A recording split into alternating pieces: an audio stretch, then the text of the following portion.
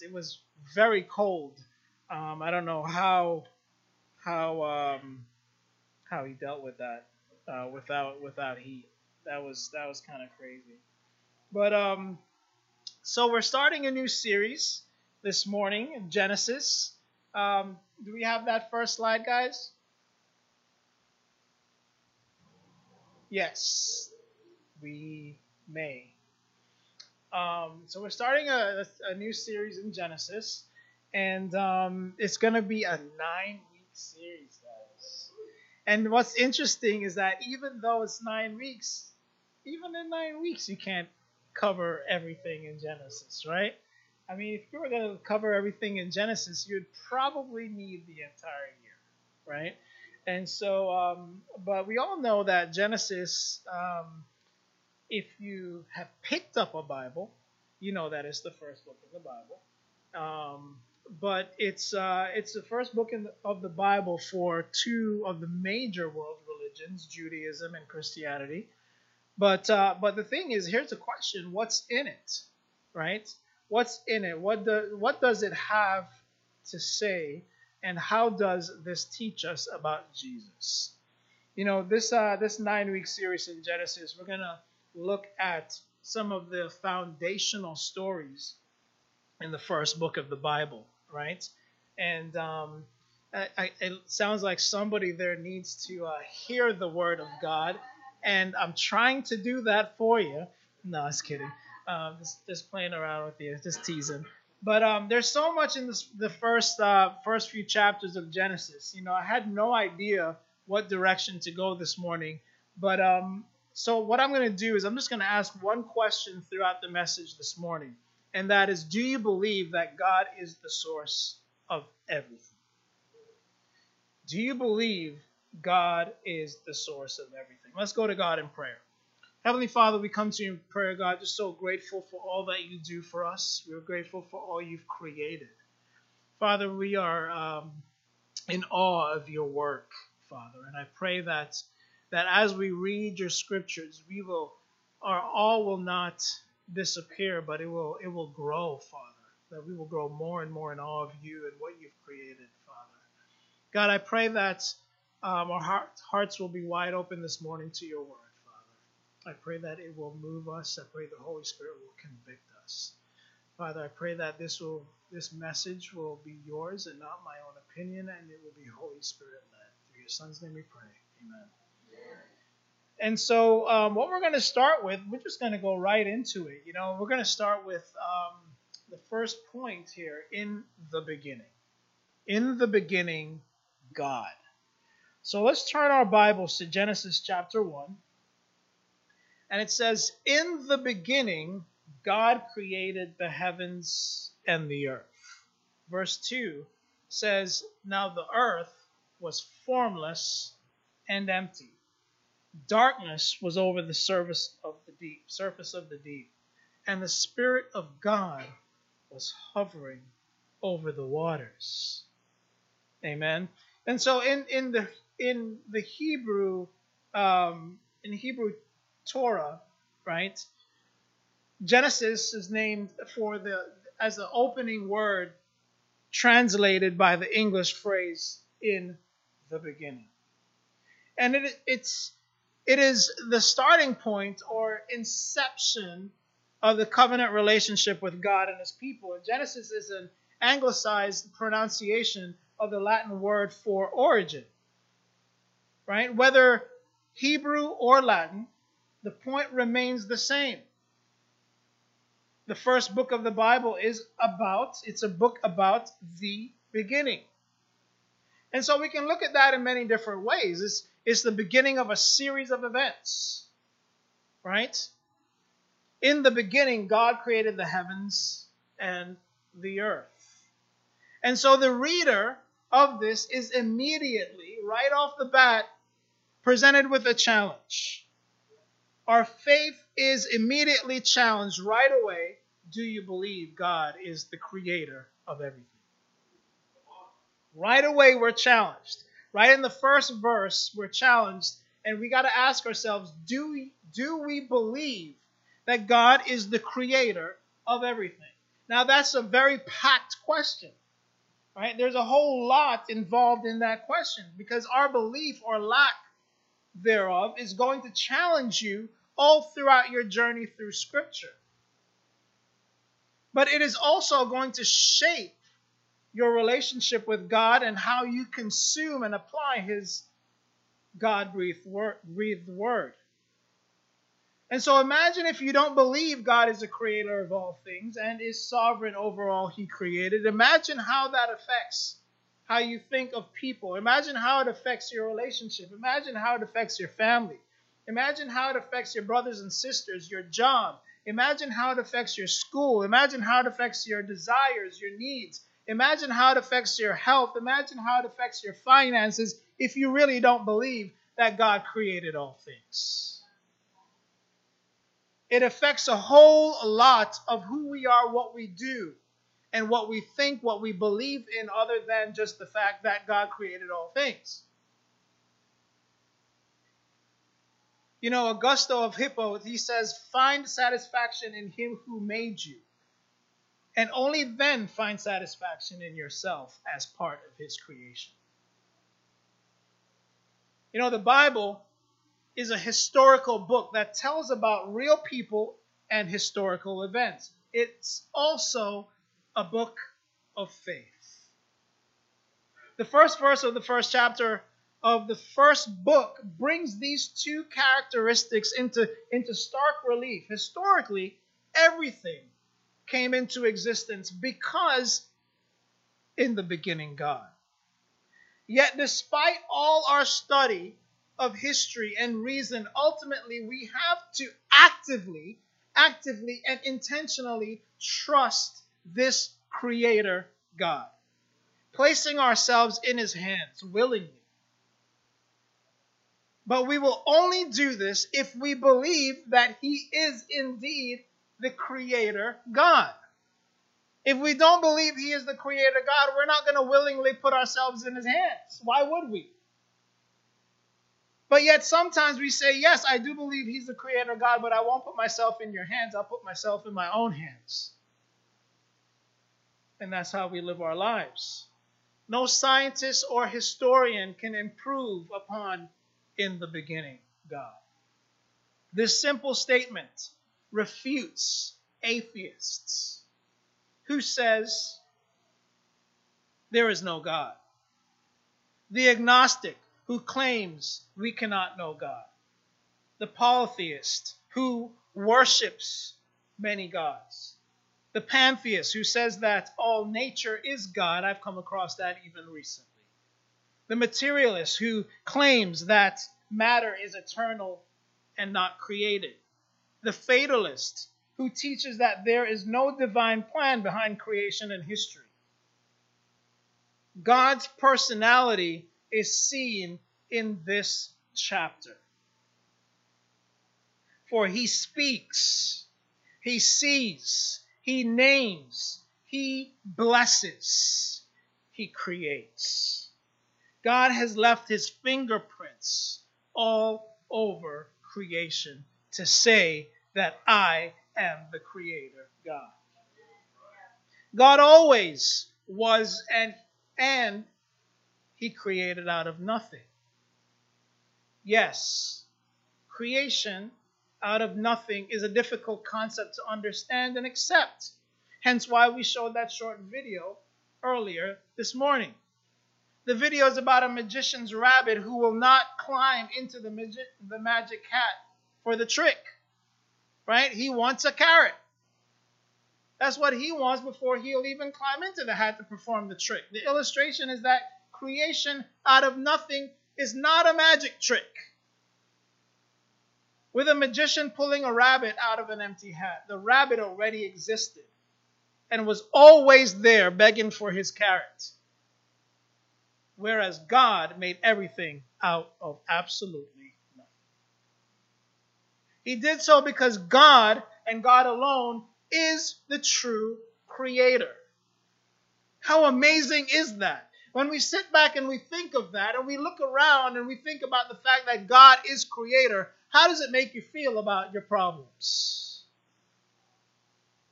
How does it make you feel about the things going on in your life when you really think about the fact that my God is creator of all things and he is indeed sovereign? Creation reveals so much. Let me tell you a little bit more about what creation reveals, especially about God. It reveals about a little bit about his wisdom and about his power. In Proverbs 3:19 it says, "By wisdom the Lord laid the earth's foundation, by understanding he set the heavens in place." That's a little bit about the power and the wisdom of our God. Also, it reveals a little bit about his glory. In Psalm 19, verse 1, it says, "The heavens declare the glory of God. The skies proclaim the work of his hands."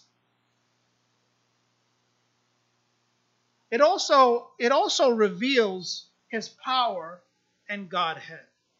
Later on, you can look up Romans 1:18 through 21. It reveals his love for insignificant man. It reveals his love for insignificant man. You know, in Psalm 8, I don't have a slide for this, but starting in verse 3, it says, "When I consider your heavens, the work of your fingers, the moon and the stars, which you have set in place." It's almost like God just put them there, right in place. "What is mankind that you are mindful of them? Human beings that you care for them. You have made them a little lower than the angels and crowned them with glory and honor." Brothers and sisters, you are crowned with glory and honor. God created you to be crowned with glory and honor. You made them rulers over the works of your hands. It says so in Genesis, that the things that were created, God says you rule over those things. You put everything under their feet, all flocks and herds and animals of the wild, the birds of the sky, the fish of the sea, all that swim, the paths of the seas. Lord, our Lord, how majestic is your name in all the earth, because you are our creator. The other thing is his providential care. Our Lord, when on earth, saw the gracious hand of the Father, even in the flowers and fowl. Matthew 6:25. You know, when we think of all this, and then we reflect on the things happening in our lives, we got to think differently. The great things that happen in our lives, we got to be super grateful. The things that we think are issues in our lives, we got to look back at God and say, you are my creator. And I trust that you easily take care of this. The Hebrew name for God in Genesis 1 is Elohim, the name of God that links him with creation. And the basic root of the name is El, which means mighty, strong, and prominent. Our God is mighty. It says so all over Isaiah, that our God is mighty. In Genesis 2, verse 4, we have Lord God, which is Jehovah Elohim. Lord God Almighty. Lord God, all strong and all prominent. Jehovah is the covenant name of God and links him to his people. It means that he is the self-existing and unchanging God. Do you believe that God is the source of everything? Do you believe it? And so we get to this part where he created and then he rested. Right? This creator of everything, he created and then he rested. In Genesis 1, starting verse 26, it says, "Then God said, Let us make mankind in our image. Like right there, that just blows my mind. Based on what we've been talking about him being the creator, he says, let us make mankind in our image. So if that is true, then we all should feel like we are some sort of creators. In our likeness, so that they may rule over the fish in the sea and the birds in the sky, over the livestock and all the wild animals, and over all the creatures that move along the ground. So God created mankind in his own image, and in the image of God, in the image of God, he created them. Male and female, he created them. The Bible proceeds to describe the 6 days of God's creation of the world. Right? And that we see that in Genesis 1 through 30, Genesis 1 through 31. And of course, we see this series of creation. Why? Because we have a God of order. So I'm going to camp out in this for a second. No, more than a second. We have a God of order, right? And so we see this climax of creation. The climax of creation is God bringing into existence his own image bearers, man and woman, who are given dominion over the rest of creation. And we bear this image of God, but what does that mean? It certainly doesn't mean that we look like him. In his love and grace, he molded the first man in his image, referring to man's personality, referring to man's mind, his will, his emotions, his freedom, rather than his physical appearance. And if God is a God of order, we should live disciplined lives of order. Not sloppy, not disorganized. And paying attention to, guess what, even schedules. We haven't been doing a very good job of that, I admit. Starting on time, ending on time. So that's my responsibility, and I take full responsibility. But it's also your responsibility to be here on time. Because we have a God of order. All right?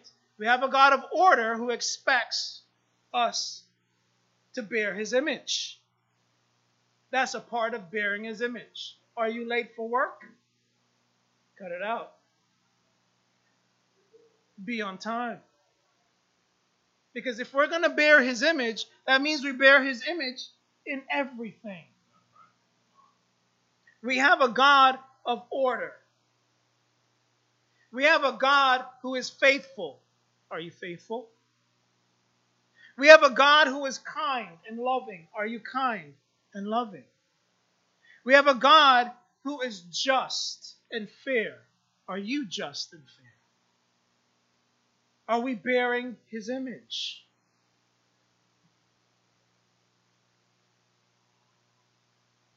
In Colossians 3, verse 10, it says, and have put on the new self, which is being renewed in knowledge and in the image of its creator. When we were baptized, guess what we did? We put on the new self. We're different. Renewed in the image, the knowledge and the image of our Creator. We're a new creation created to bear God's image. Guess what? Jesus is also image of God. The Son is the image of the invisible God. The firstborn over all creation. It goes on in verse 16. It says, for in him all things were created, things in heaven and on earth, visible and invisible, whether thrones or powers or rulers or authorities. All things have been created through him and for him. He is before all things, and in him all things hold together. You know, man was given the place of dominion over the earth. The highest position in creation. That's the position that we were given. As image bearers, we are to do as God does. Live lives worthy of Him. How does your life reflect that you bear God's image? Do you think about it? Do you consider it? I think we can take this for granted at times. Are you creating like God creates? Now, I'm not saying that we create arts and crafts. It's not what I'm saying. But we should create great relationships. We should create things between each other and one another. Resting like God rests after you're creating and work. How is your rest going? Are you providing like God provides? Loving like God loves? And sure, no one is above his master, but are we learning from Him? Salvation is creation and then a recreation when we're baptized, and then a new creation. And that new creation is as much and entirely the work of God as the old creation is. In Genesis 2, starting in verse 1, it says, "Thus the heavens and the earth were completed in all their vast array. By the seventh day, God finished the work He had been doing. So on the seventh day, He rested from all His work. Then God blessed the seventh day and did what? Made it holy. Because on it He rested from all the work of creating that He had done." Interesting. On the seventh day, God creates the first holiday,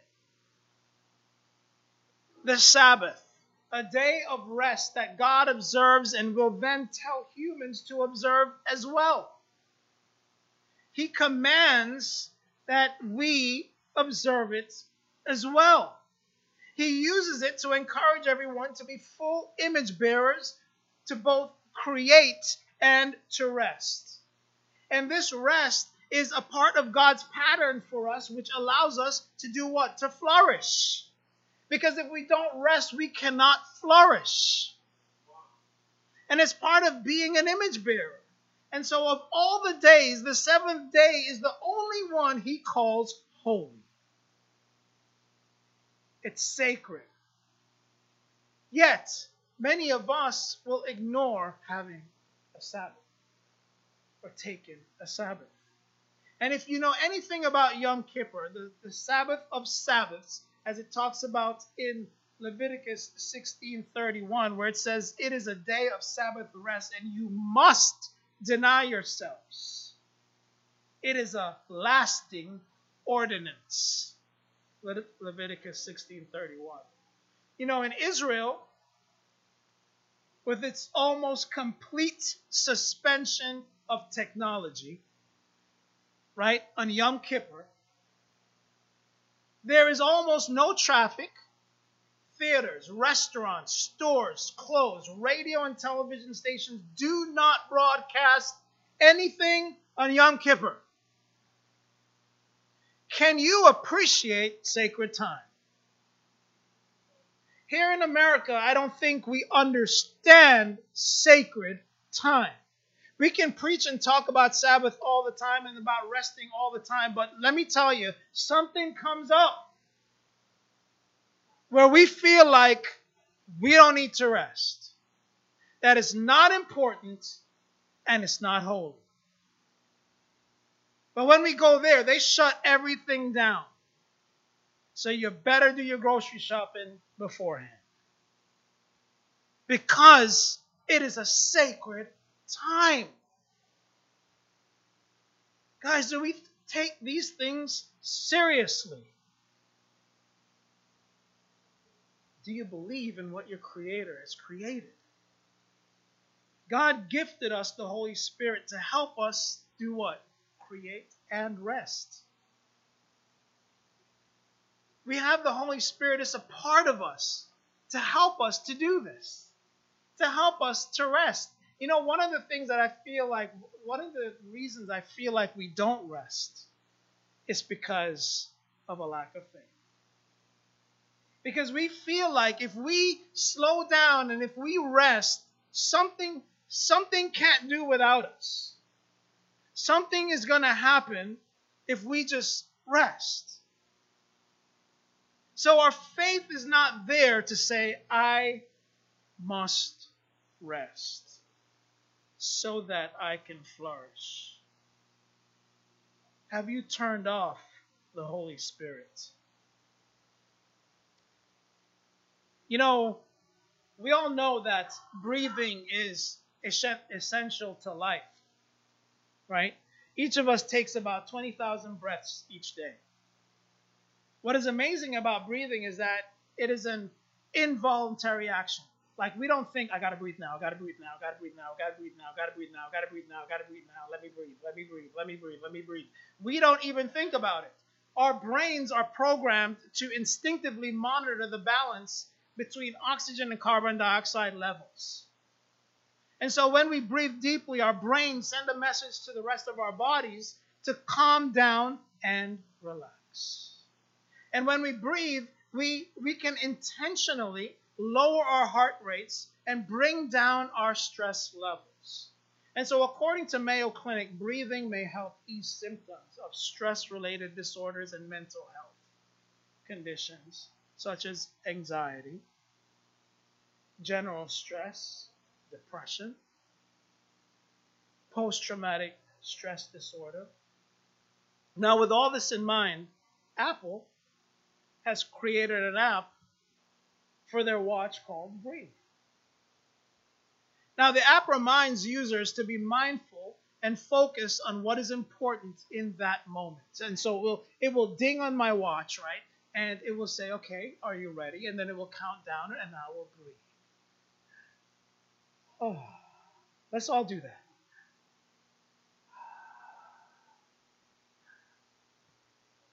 Some of you are having trouble with that. And we will breathe, right? And we will take our breath and we'll breathe and we'll calm down. But like I said, the app reminds you to do that. But here's the problem. The problem with the Apple Watch is that notifications can be turned off or simply ignored. But we can do the same thing with the gift of the Holy Spirit, who is the very breath of God, the Word of God. Is that sometimes what we do is we shut him off. And we don't want to hear him. And so when it comes time to rest, we say, Holy Spirit, I don't want to hear that right now. I got things happening. I got things doing that can't do without me.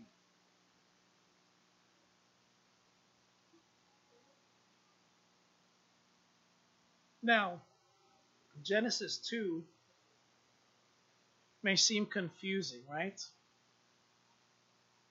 It certainly was when I first started reading the scriptures, because the reader, we find another account of creation, but in a very different form. And so it's not an inconsistency in the scriptures, or it's not a contradiction in the scriptures. And so because the Bible is filled with multiple literary genres, and they're not limited to particular books, but are spread across the Bible. And even in Genesis, we see different genres, even in the one book in Genesis, right? And so Genesis 1 is a poetic celebration of God creating everything. It's poetry. And this can be seen through the style and the language. In Genesis 1, like any good song, like think of Let It Be, right? Let it be, let it be. It's just repeated over and over and over. What's that song that you guys just sang to before communion? By and by. You guys said it like, repeated it like over and over. Understand it better by and by and by. Oh, and just by and by and by and by. It's repeated over and over and over. And so, like any good song, Genesis 1 is filled with repetition. And so you may often hear me repeating myself too, right? I was told that the other day. Like I repeat myself a lot. And that's cool. It's not the same kind of repetition though, right? Like I repeat myself because I take my eyes off my manuscript and I go back and I just say the same thing over and over. But anyhow, so the word let is repeated 15 times. And good occurs 7 times. But everything God created was good. And it's so encouraging to see that repetition. And so I want you guys to do me a favor. I want you guys to turn and look at the person next to you and say, now I want you to look at them. And this is not something I want you to say, but look at them and if you see flaws, just keep that to yourself. But then look at them and I want you to look at them and say, you are good. All right? Now I want you to look back at that same person, because that time you may have saw some flaws or something. But I want you to look back at that same person and look for the great things in their appearance. Look at the great things. Look at the beauty and the smile. Look at Melba's smile, right? Look at Melissa's smile, right? And look at the smile, right? And say, you are good. Right? And so why do I want to do that? Why? Because you are good indeed. Right? You are good indeed. God created us all what? Good. He repeated over and over and over about his creation. God don't make no mistake in what he creates. And he created you good. And so in your relationships, that's how we need to have relationships, is we look at each other and we know that we are all good. There is no flaw in us. We are good. Now, we may make some mistakes once in a while. Guess what? That can be fixed because we have the Holy Spirit and we were created good. Say, we are good.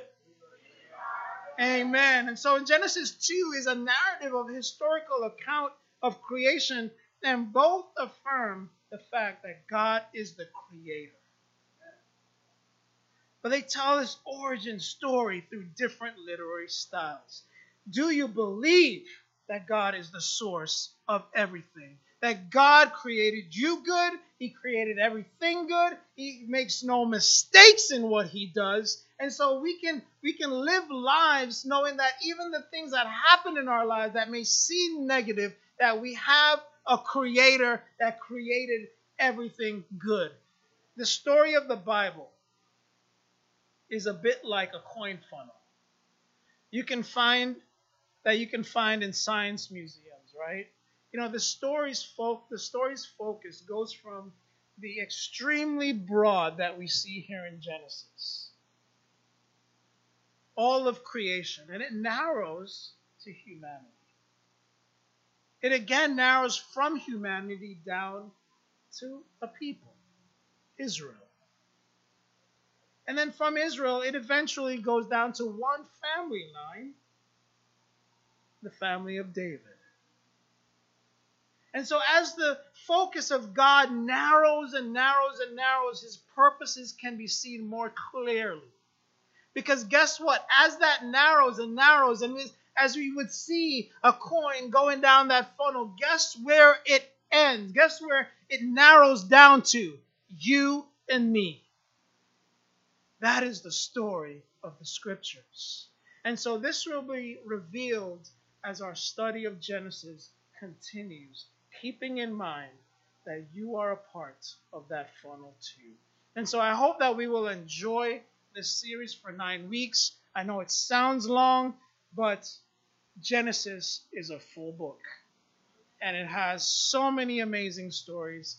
And I pray that you will read it along with me until April. And to God be the glory. Amen.